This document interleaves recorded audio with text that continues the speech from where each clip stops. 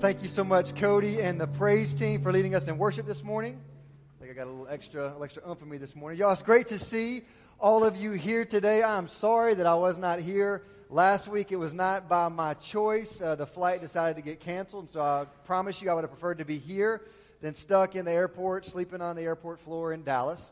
But I think as I've thought about this, my mom and dad and my sister were here, and I think the Lord just couldn't have that many nuns in the same area at one time. If you don't know, my last name is Nunn, or else that joke really falls through. But anyway, I'm so excited, y'all, to get to be here this morning. Being honest, I told Emily before even coming, I said, I feel like I've been gone for a month, and it's only been just one Sunday I was out. Granted, I've been all over the place since then. But, y'all, it is so good to be back with y'all this morning. And so excited to get to have the opportunity to open God's Word with you this morning. If you would, open up to Acts chapter 4. Acts chapter 4, we're going to be continuing our series in the book of Acts called Acts, The Movement Begins, where we're tracing the beginning of the church, the starting point of God making His people and them growing in Him. And we'll be in Acts chapter 4, the end of Acts 4, and we'll actually dip into the beginning of chapter 5 this morning. And as you're turning there, I just want to ask, have you ever looked at something from the outside before and thought, man, that really looks like it's awesome? Like whether it's looking at some actress or all-star's life and think, man, it must be awesome to be them. Or looking at some organization thinking it must be neat to be that. Or some group or whatever it might be. Yeah, I remember growing up, for me, this was the Backstreet Boys. Like, I remember as I was growing up, the Backstreet Boys were just my jam. I was like in second grade, okay, when they really hit it big. And I remember my sister, for her birthday one year, asked to go to a Backstreet Boys concert. And so I went with them. Obviously, they had to pull me kicking and screaming going to it. But I remember going to the Backstreet Boys concert, and I just remember thinking growing up that these people they have the perfect life. Like, life must be easy for them. You know, looking from the outside in, I was like, they just look like they have an awesome life. Well, many years later, there was a documentary that came out by them, and I ended up watching it, surely out of obligation, of course. And as I watched this documentary, I realized, man, there were all kinds of issues externally, but also internally within the group and stuff that they struggled with and they dealt with. And y'all know this is true as much as I do. So often, the way something appears from the outside isn't how it actually is. So often, if things from the outside seem to be doing great and they're perfect and they're wonderful, that's not always the truth. You know, so far we've been looking at the early church. And so far as you look at them, we've seen a little bit of opposition from the outside, but for the most part, what we've seen with the early church is they're preaching, they're doing many mighty works, they're doing miracles. God's adding to their number every single day. People are coming to know Jesus. And you just think, man, it must have been awesome and easy to be a part of this congregation, so to speak, a part of this fellowship. Well, what Luke does for us this morning is he peels back the curtain. As we've seen some of the struggles they've had from outside, we're going to see one of the struggles that they had to deal with internally. You know, and y'all, this is the truth. If you're a part of the church, you have to recognize it was the same them as it is for us today.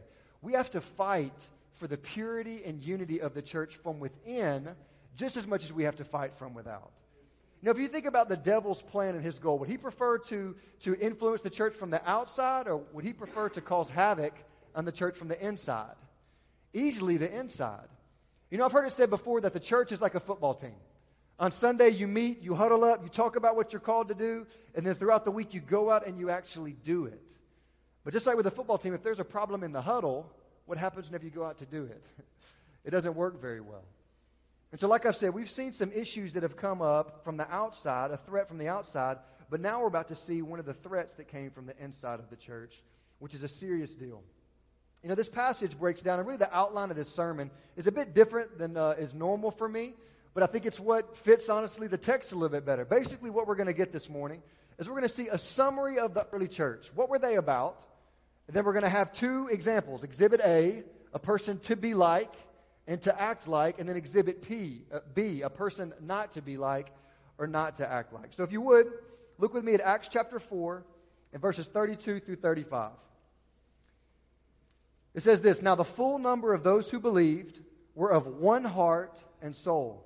And no one said that any of the things that belonged to him was his own, but they had everything in common. And with great power the apostles were giving their testimony to the resurrection of the Lord Jesus, and great grace was upon them all. There was not a needy person among them, for as many as were owners of lands or houses sold them and brought the proceeds of what was sold, and laid it at the apostles' feet, and it was distributed to each as any had need. What you see here that we get at the beginning is we get a summary of what's going on in the church. And the first point, or the main thing to understand from here, is that the church was marked by two things at its inception. It was marked by unity and by generosity. The church was marked by unity and by generosity. And these two are pretty blatantly obvious in this text. They're marked by unity and generosity.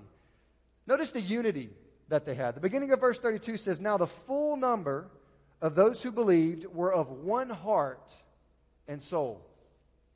Listen to how it's describing the unity of the early church. They were of one heart and of one soul. They were supremely unified.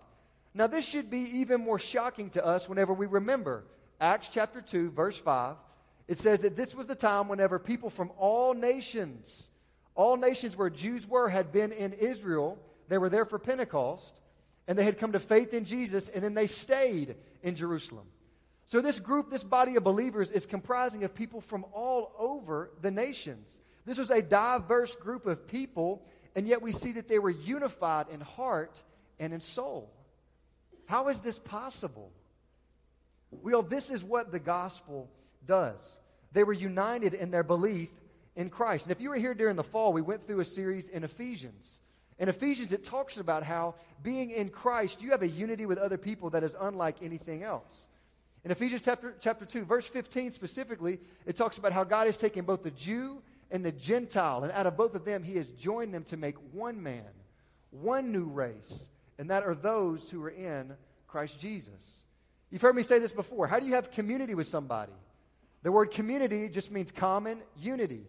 Whenever you have community with people, you have a common unity with them. For them, their common unity was their belief in Jesus. I love how Tony Merida, in his commentary on this, he says, in the church, we don't create unity. God establishes unity. It's our job to maintain it, but we don't create it. We are unified in Jesus whenever we become followers of him. Now I want you to see, how does this unity manifest itself? Or what did it actually look like in this community of believers? Look at the end of verse 32. It says, the full number of those who believed were of one heart and soul. And no one said that any of the things that belonged to him was his own, but they had everything in common. Y'all hear that again? They didn't say that any of their belongings was their own, but they had everything in common. I don't know if you've ever been around siblings whenever they're kids. But one of the things I've always found interesting with kids as siblings is they are just really good at sharing with each other. You know, I found if I give, y'all caught that on really quickly, right? I find if I give my oldest son one sucker, he says, you know what, Dad, I'm going to give this to my sister. She doesn't have a sucker. I have a sucker. I want to share with her. Or you know what, give me another one so I can give it to Abram. No, that's not the case at all, right? They don't share by any means.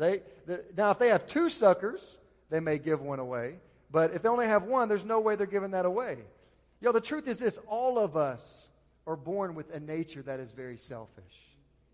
All of us are born with a nature that is selfish and even self-preserving. I can show you a little example to show how that's true in your life. If you order some food and you sit down with your family or friends and somebody reaches over to grab a fry, what do? You take care of the arm, right, real quick. But it's funny how whenever you're done with the food, you say, does anybody want any fries? Does anybody want anything that's left? You see, even if you're not going to eat the whole plate of food, you're like, don't touch my stuff until I'm done with it, right? In the simplest ways, but to our very core, we are born with a selfishness.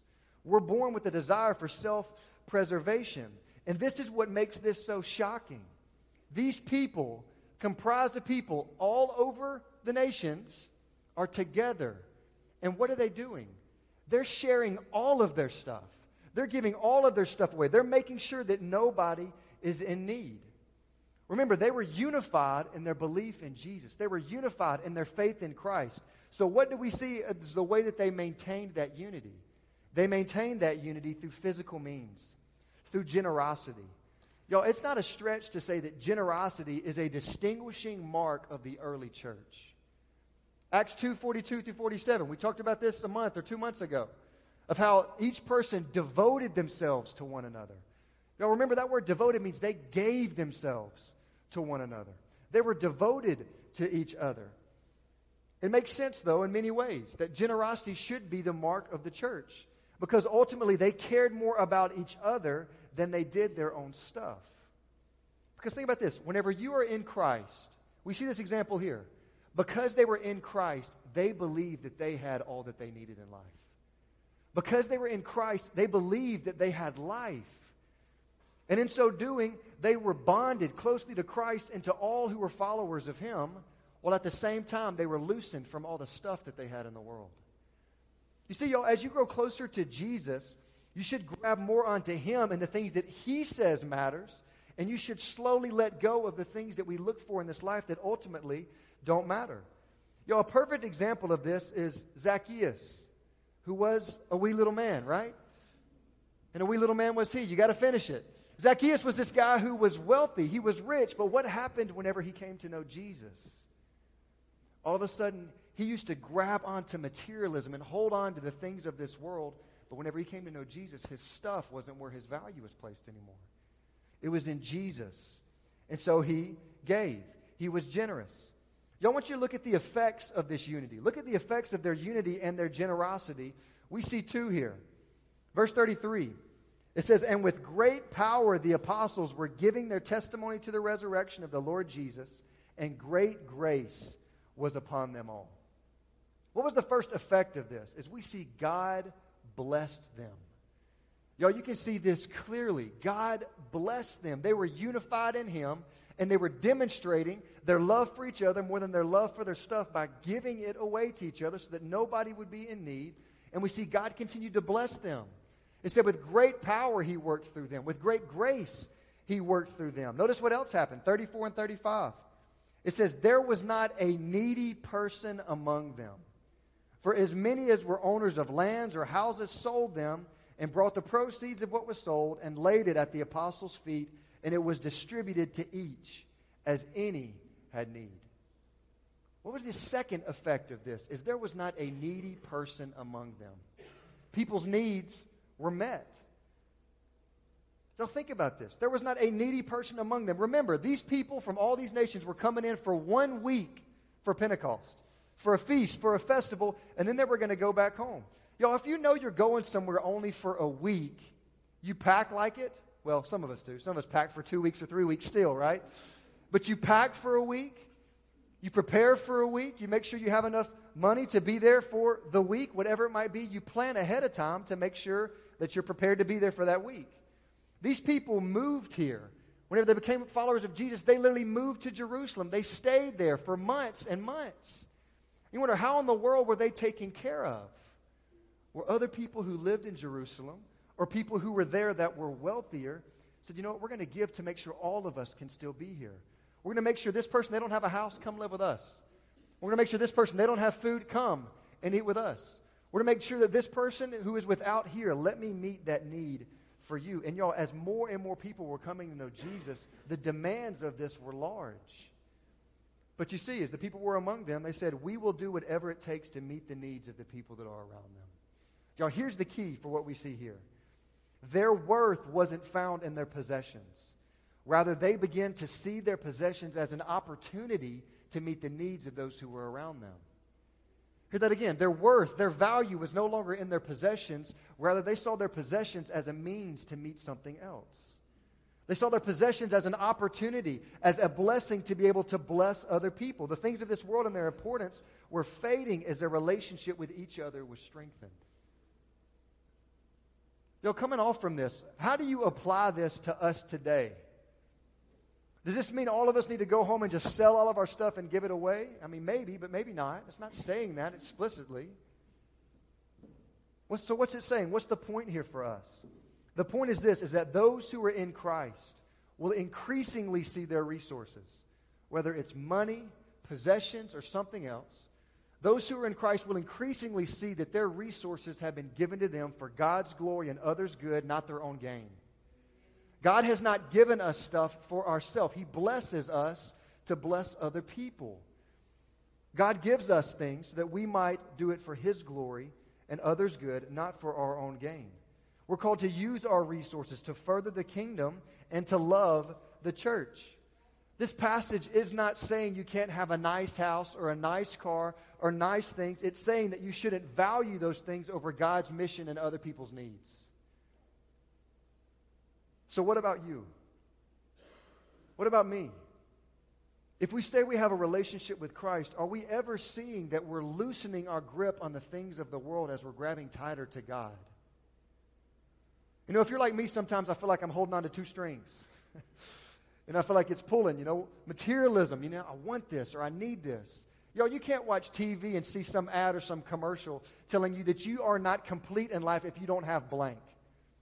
Like you could even make that as small as like toothpaste and make you think, man, if I don't get that toothpaste, I'm missing out, right? You may see people around you posting stuff where they got the new vehicle or the new this or the new that, and you keep thinking, man, I need to get this. Materialism is all around us.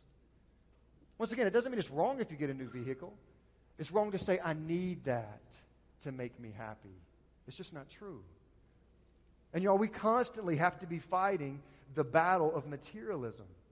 Do you find that you're thinking less about your stuff and more about others' needs? Or do you find that you think only about your stuff and not really about others' needs? Or another way to ask that is, do you use how God has blessed you? Do you use the resources that He's blessed you with for Him and for His glory?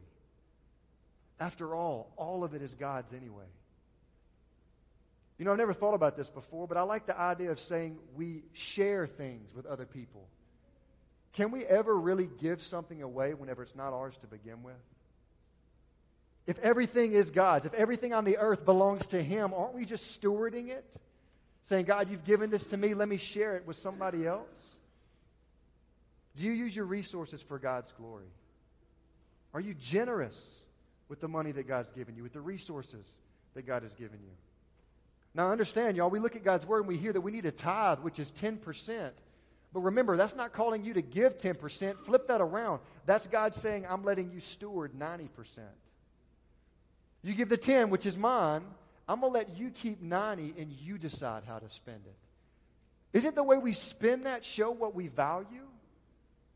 Y'all, for some of us, there have been times in mine and Emily's life where giving 10% of our income to the church was tough.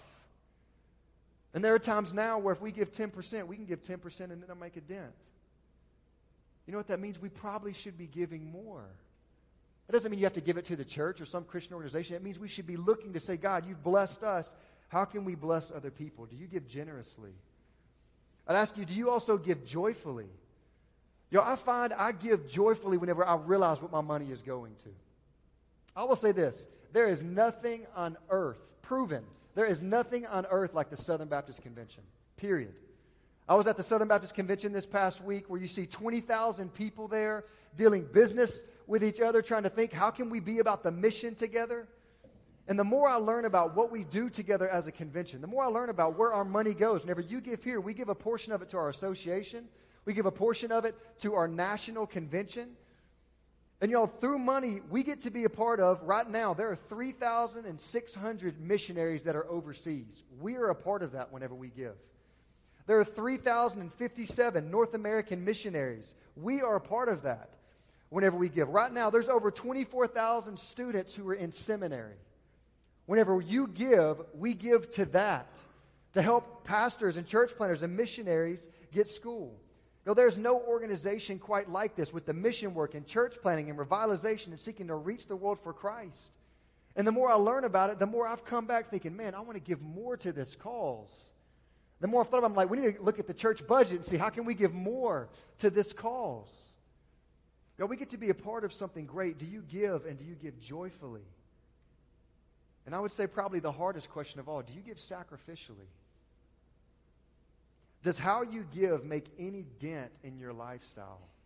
If it doesn't, I would tell you, you're not stewarding your resources the way that you need to.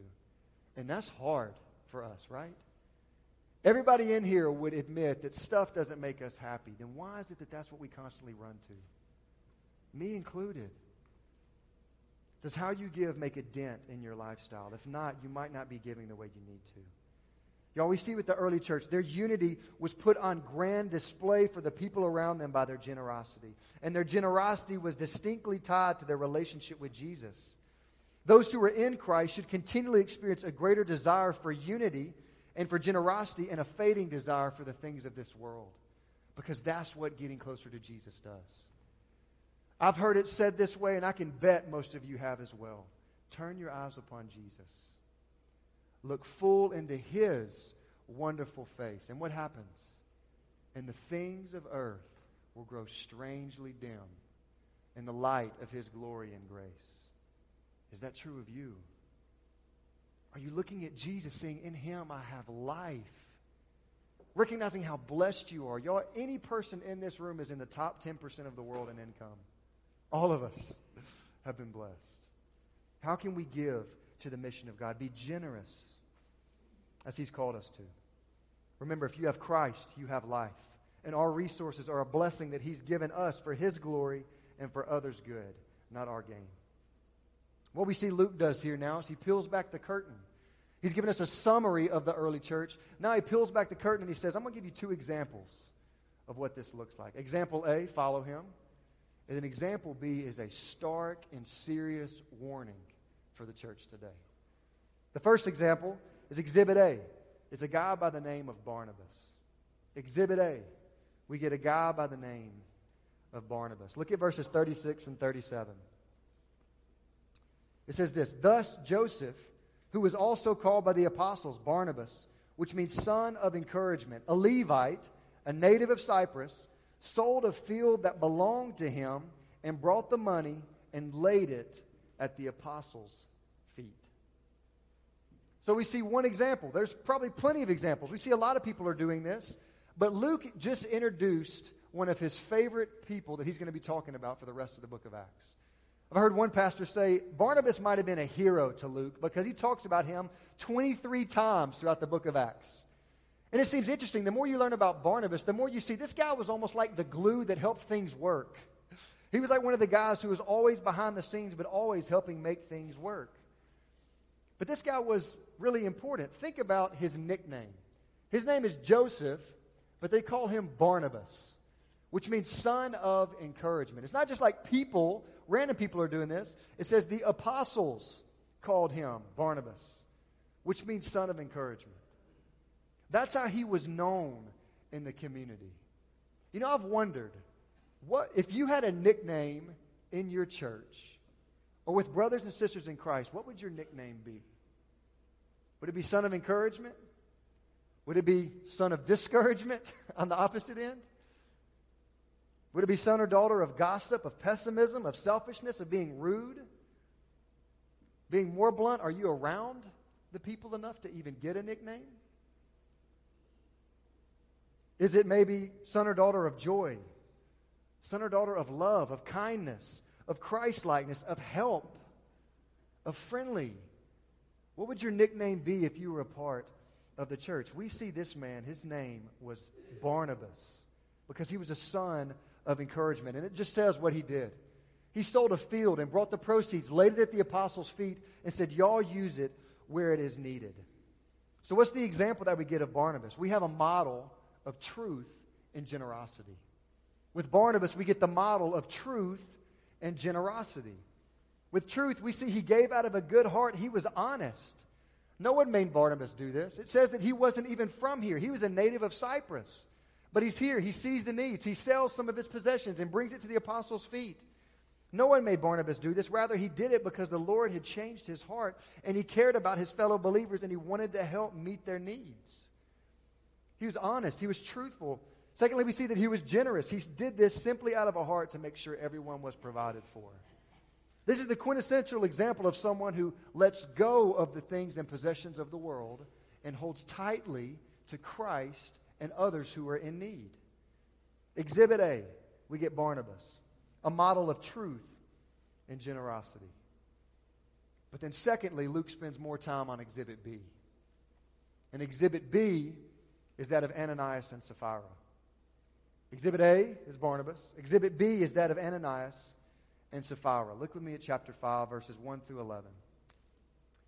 It says, But a man named Ananias, with his wife Sapphira, sold a piece of property, and with his wife's knowledge, he kept back for himself some of the proceeds and brought only a part of it and laid it at the apostles' feet.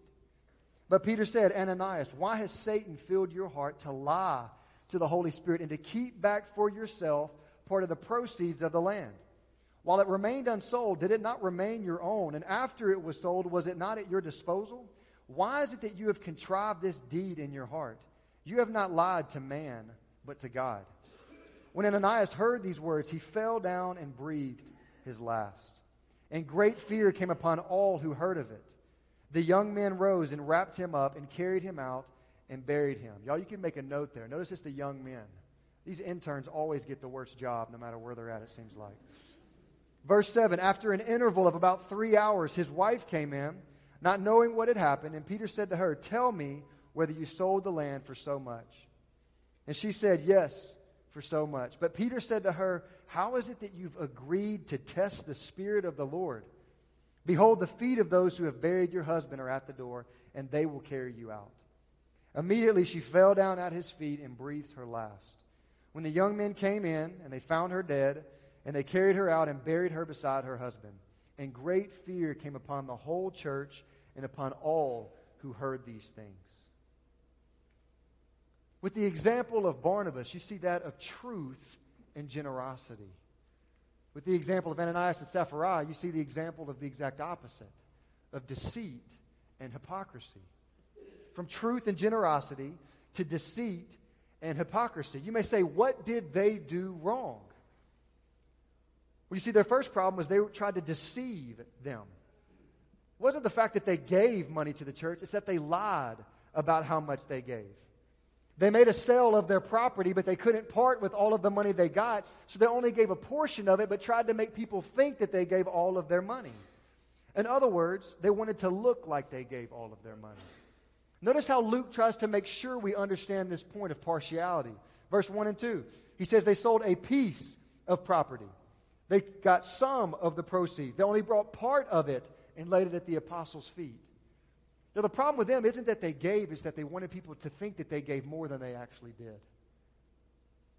Not only was there deceit, but there was hypocrisy here. Y'all, the word hypocrisy literally means you're pretending to be someone that you are not, particularly regarding false virtue or nominal religion. How are they hypocritical here? Is they wanted to look like they were being more generous than they really were. They wanted to look like they were giving all of this, and they really weren't. Ultimately, what was their motive? The reason that they gave is they wanted the praise of others. They wanted to be recognized. This act was ultimately about themselves, not those who were in need. Their recognition was their end goal. And apparently they didn't think that the Holy Spirit would know this. They didn't think that God would know this. They thought they could do this and deceive people and be hypocritical about it and get the praise of man. But they obviously very much so were wrong. What was the cost of their hypocrisy? It was the fact that they died on the spot. Now, y'all, there's not anybody in the room that doesn't read this and kind of take a deep breath and go, wait a minute, what? I want to take a minute and I want to look at this. Look at the details of this story. And I want you to think about several things.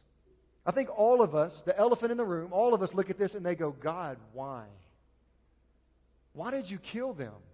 Why didn't you just reprimand them? Why didn't you do this or that or the other? Why didn't you just do this? Couldn't they have repented and turned? Couldn't something have happened? Why did you do this? And it's interesting. Most of our first instinct, I would bet, is to question God in this. Y'all, first and foremost, we need to remember very clearly that you and I are not more merciful and gracious than our God is. Period.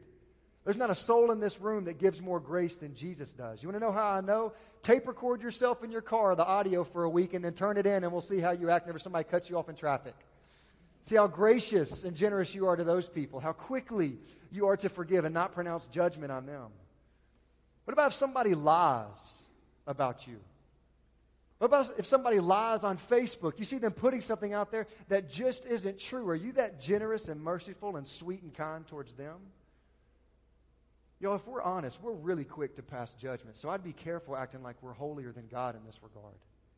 God is more merciful and more gracious than you and I will ever be. And as the same people who pronounce judgment so quickly on others, do we really think that we know better than God, who's judging a hypocritical couple for actions that would compromise the unity and purity of his church? God did this way for a reason. Y'all, secondly, we must recognize the heinous sin that they were committing. They're doing a good deed in front of God's people to receive their own recognition and praise. Hear that again. They were using God to get their own praise.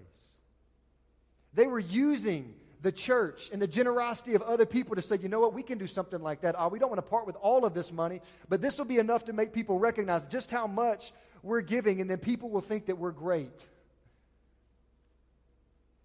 Their issue was they were using God. They were using the church for their own gain.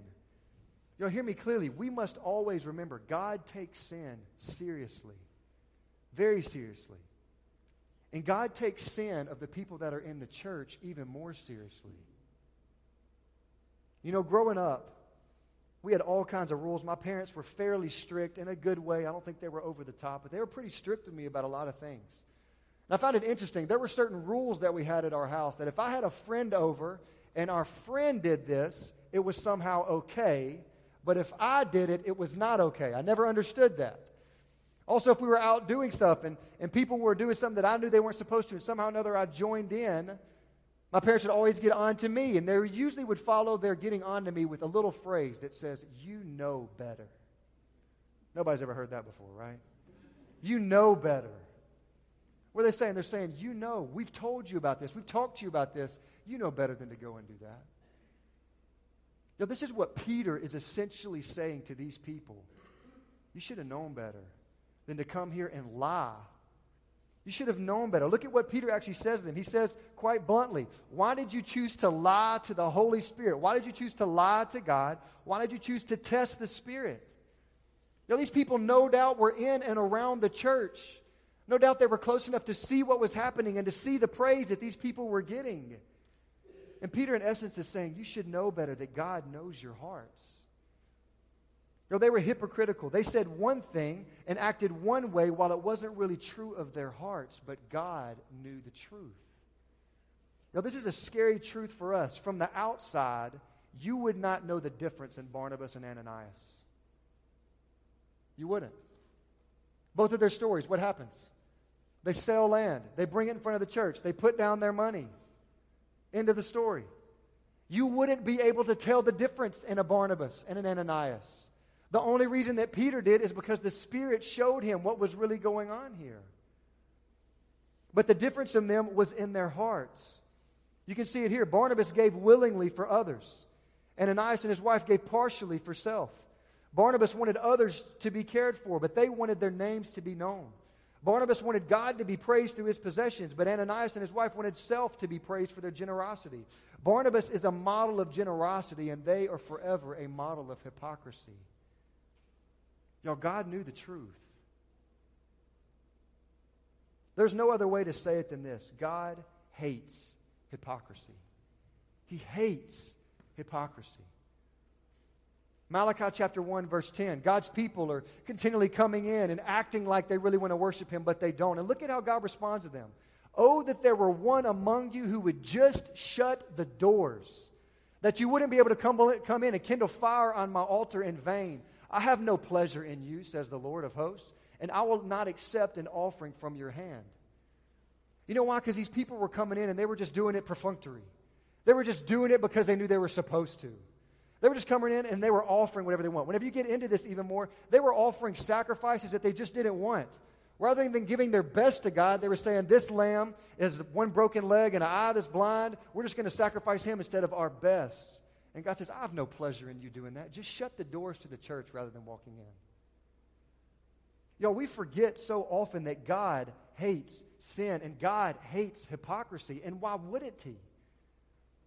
Who does the devil disguise himself as?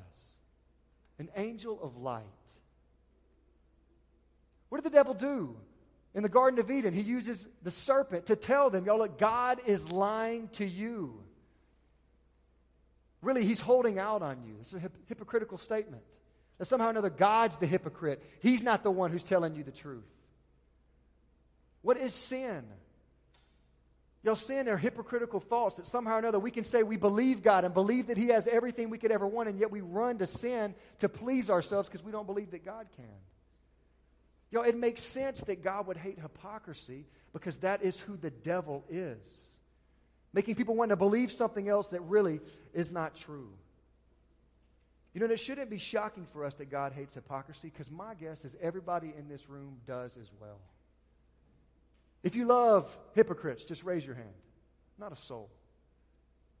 You know, it's funny, whenever I was in college, I remember being with a group and we had this older guy that was with us. And one of the guys in the group, you know, is talking about millennials. He's like, oh man, millennials, you know, we just really prize authenticity. And the older guy piped up without missing a beat and said, oh yeah, because my generation prizes being fake. Like, that's not something new with your generation. All of us want people to be authentic with us. No one likes hypocrisy, period. And I remember whenever I was little, I was probably 10, my brother just picked up playing golf. Remember, he came to the house one day before he went to the golf course, and it was, I guess, one of the first times my parents had seen him since he'd taken up golf. And he fell prey to what a lot of golfers do. He had nice new golf bag, nice new clubs, nice new everything. He thought they would make him somehow be good at golf. But he'd been out there enough to recognize he was not very good, but he looked the right part. I mean, looked the right part even on the bag. If you're a golfer, you can tell when somebody else golfs a lot. There's got to be more than one glove on the handle of the golf bag. That's proof. You got to see a towel in the middle, usually another proof. Like, there's certain things that you look at, just like in any sport. Basketball players, they strut a certain way. Baseball players, they hold their glove a certain way. Like, there's just certain ways you recognize people. I remember my dad asking my brother, he says, Nick, why in the world are you going to all this trouble? He said, Dad, it's simple. If I can't be good, I might as well look good. Y'all, a problem that has occurred from the church's inception to this day. Hear me clearly. A problem that has occurred since the inception of the church to today is there are so many people in the church who are trying to look like a Christian without actually being one. There's a massive difference in those two. There are people who want to look like a Christian rather than actually being one. Y'all, this is the essence of hypocrisy. And hear me, it is draining. I know because I've been there. I've been there whenever church was a drag, but I came because I knew I needed to be here. I've been here whenever I was frustrated to give my money, but I knew if I gave my money, maybe God would bless me. I was frustrated by having to read God's word because it just didn't make sense, and to me, it just didn't really apply to my life. But I did it because I thought God would give me favor if I did. I was tired of trying to keep up and follow Jesus whenever, honestly, all of his laws and all the things he called us to do, to me, just felt extremely burdensome. Until one day I was reading a book called Not a Fam. And in one of the chapters, the author Kyle Ottoman says, people that live like that will eventually grow weary and tired of trying to maintain an outer appearance that doesn't match an inner passion. And I found that to be the truth for me. Is I did my best to look like a Christian, even though I wasn't really one. Y'all, do you know who this passage is for? It's not for the person that's outside the church. It's not for the person that even comes into the church as a teenager or as an adult. This passage is mainly for the person who's grown up in the church because you are the most susceptible to this. Growing up and saying, you know what, I know how to be good. Y'all, being good and being godly are two very different things. You can be moralistic and go to hell. It's just the truth. Our good works do not save us. We cannot be good enough to find our way to Jesus. The question of do you know Jesus or not is the question of the difference between heaven and hell. Do I have a relationship with him? Do I know him? And the warning that's set up in front of us is this. Fake it till you make it may be something that's said out there, but fake it till you make it cannot work in here because one day you will stand before God. 2 Corinthians 5:10 is scarily clear. One day all will stand before the throne of judgment and receive what he has done in this life, whether good or bad. All of us will have to stand before him. You're on the end here, we have two different examples. We have Barnabas and that of Ananias and Sapphira. Both sold property. Both gave to the church, but both had different hearts and therefore different outcomes.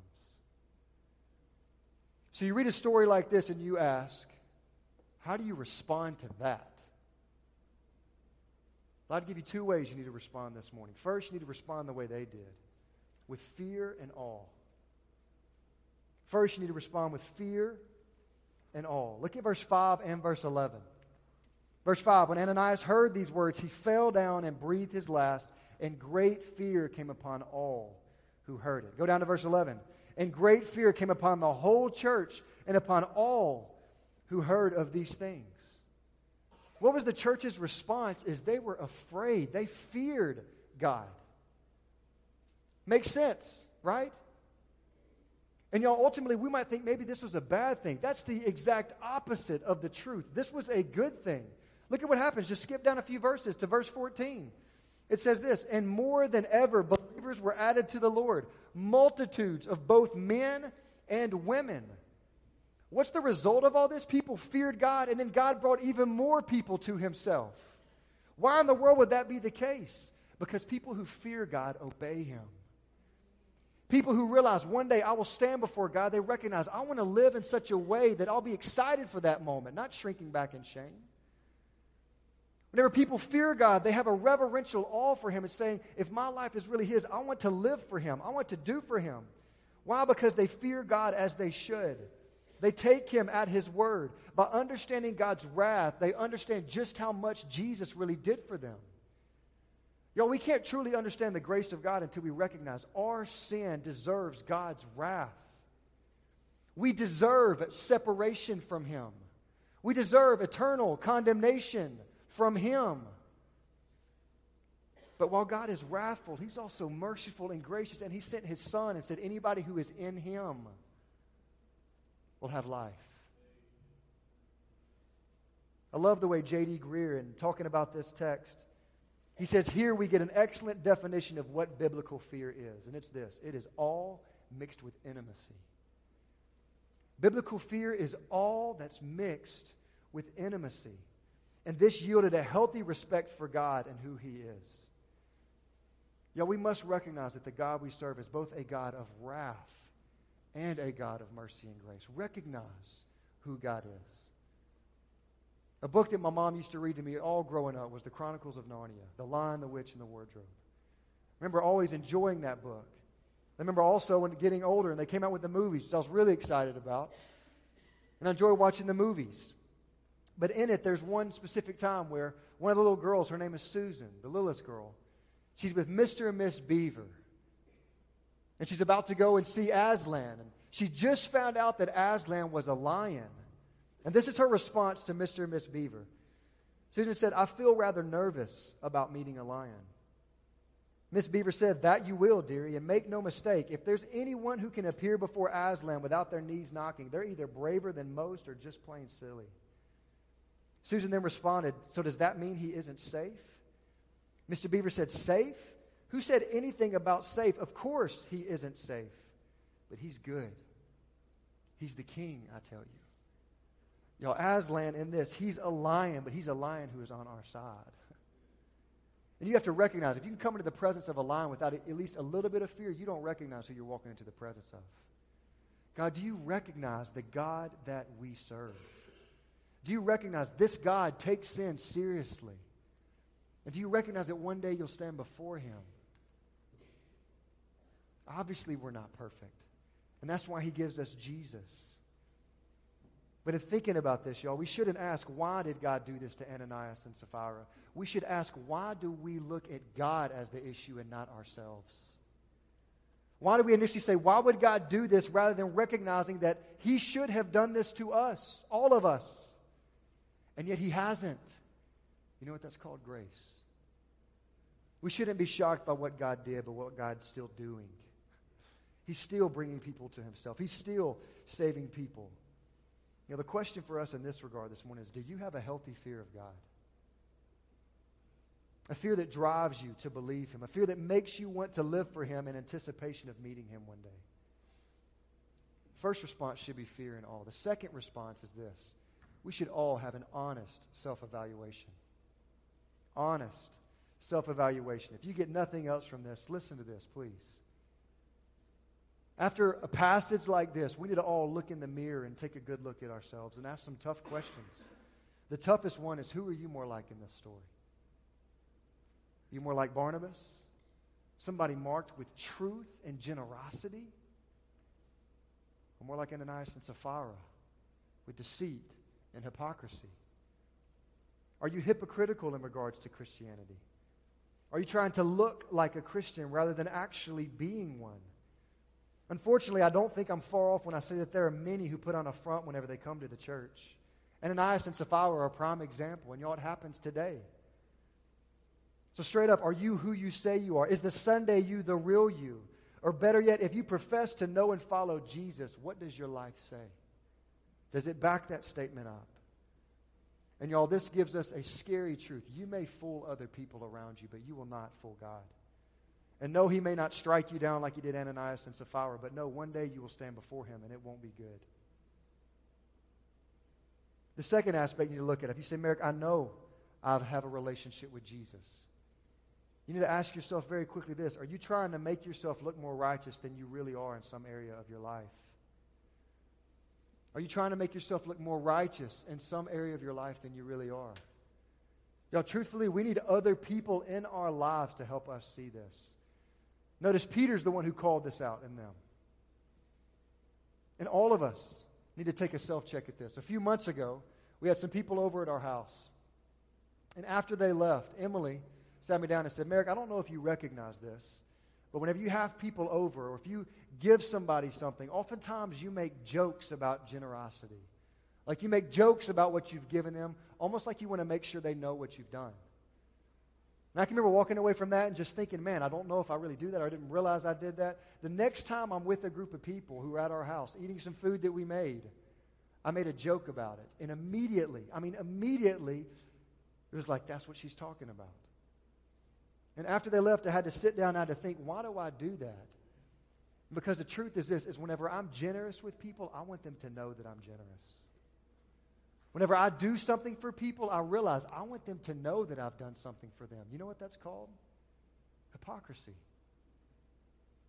And I had to spend time repenting myself, saying, I can't do this. I don't need to do this. But there are many areas in our lives. Where do you try and look more holy than you actually are? Fill in the blank. I want others to think I am blank when really I am not.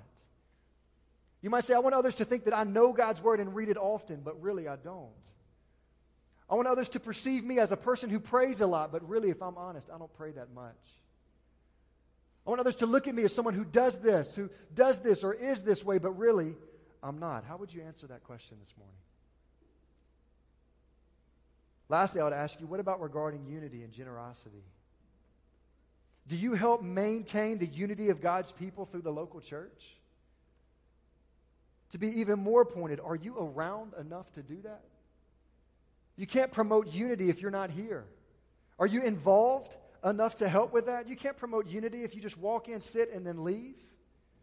Are you generous and devoted with your time and energy and resources to a local church? Y'all hear me. I'm not talking to you if you're not a member here. If you are a member here, I'm talking to you.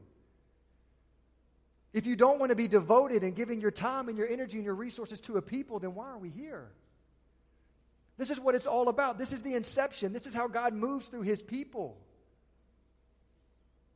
Are you generous and devoted with your time and energy and resources to your local body of believers? Do you find that you're continually loosening your grip on the things of this world and drawing nearer to God and his people? Do you give to the church generously, joyfully, sacrificially? Remember, as we grow closer to Christ, we'll start recognizing more and more that God has given us resources for his glory and others' good, not our gain. How are you stewarding the 90% that God has given to you? I don't know what God's calling you to do this morning. Maybe he's calling you to give a large amount to us or a large amount to a Christian organization. Or maybe he's just calling you to go back and really think about how you do your finances. I don't know. But I want to ask you, how are you using your resources for God's glory? Y'all, the passage like this, it's this simple. A lot of self-evaluation needs to occur from all of us.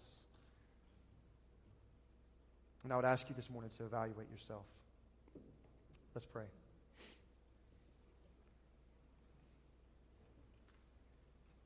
Heavenly Father, God, we recognize this morning that you are worthy of all glory, of all honor, of all praise. God, we affirm that you are sovereign over the world. You are in control. God, you are the God of all. And Lord, I pray this morning we recognize who you are. God, in that, you're a God who takes sin seriously. God, and we know how serious you took it because you sent your son, Jesus, to pay for it. What cost you your son will not cost us nothing. God, I pray this morning we recognize you gave us your all so that we might give our all back to you. God, you've given us the greatest gift of all, salvation, reconciliation to you, being able to have a relationship with you. And God, this morning, I pray if there's anybody in here that doesn't know you,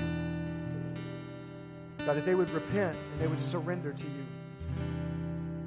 I pray this morning, God, if there's anybody in here who this is who you're wanting to reach with this passage, God, somebody this morning who recognizes, if they're honest with themselves, they've tried to look the part without actually being a Christian. God, I pray this morning they repent and surrender to you. Jesus, I pray for those in here who are believers. God, help us look at our lives and recognize so many people, they don't want to be a part of a church because they say the church is filled with hypocrites. God, in many ways, they just are pointing out to wrong examples and finding their own reasons. But God, in some ways, we don't help ourselves. God, all of us in some fashion, we want to appear to look away that we really aren't, but you call us to something better, to humility. To not try and lift ourselves up, God, but just to point to you. Father, I pray that we're like the moon. Its sole purpose is to shine the light from the sun to other people. God, we're not here to show ourselves off. We're here to show people you. God, help us this morning recognize we don't establish unity. You've done that, but it's our job to maintain it. Help us see how we're doing that. Are we being generous? Are we promoting and maintaining the unity of your bride? God, help us recognize this morning there's a lot of self-evaluation in order. And God, you have the grace that you are ready to give on anyone. The first-time person to repent and surrender, God, or the person this morning who needs to say, I repent, Jesus. I'm not walking the way I need to. Help us respond to you this morning. I ask all this, Father, in your precious and your holy Son's name.